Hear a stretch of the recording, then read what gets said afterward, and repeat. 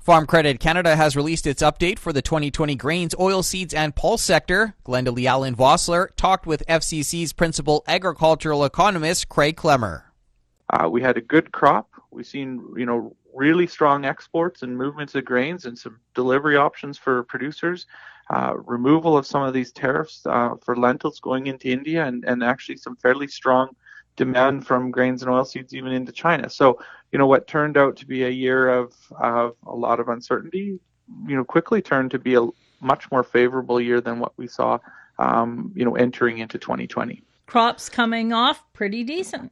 Yeah, overall, after a few years here of pretty challenging harvest conditions, we had a longer, drier spring or fall here, and harvest conditions were quite favorable.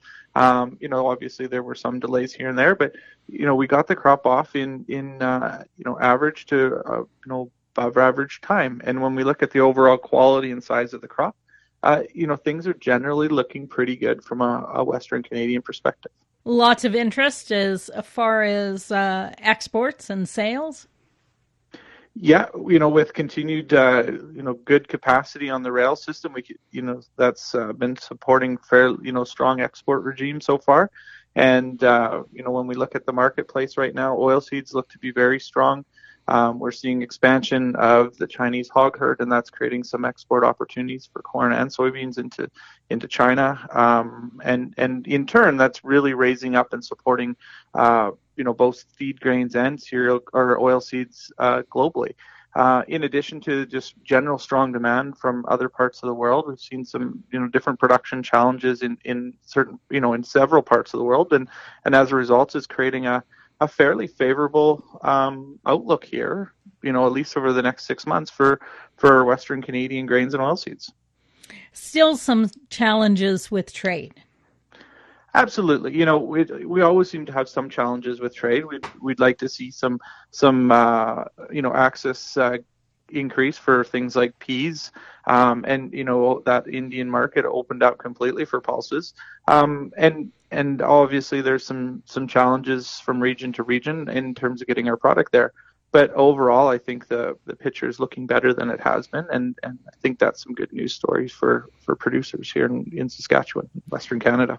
So going forward now, what are some things we should be watching for or monitoring? What are we looking at for those overall stock-to-use ratios? When we think about the North American market, it's very much driven by what those look like. So things like demand for ethanol is going to impact it, demand for feed, as well as just those exports. So that's something that we got to keep an eye on. And where do we see this stock-to-use ratio kind of taper out and find that spot here? And we'll keep getting increased clarity as we know more and more as the crop comes off in the United States. Other things that I think we need to be paying attention to is the Canadian production here. If we still look at it, the numbers that we're getting from Statistics Canada, as well as the numbers that we're seeing at the provincial level, we're seeing them narrow a little bit, but just how big is that crop here in Western Canada? And there's some more and more clarity happening all the time there. We do know that we had a bigger crop this year than we did last year, and we know that the quality is there.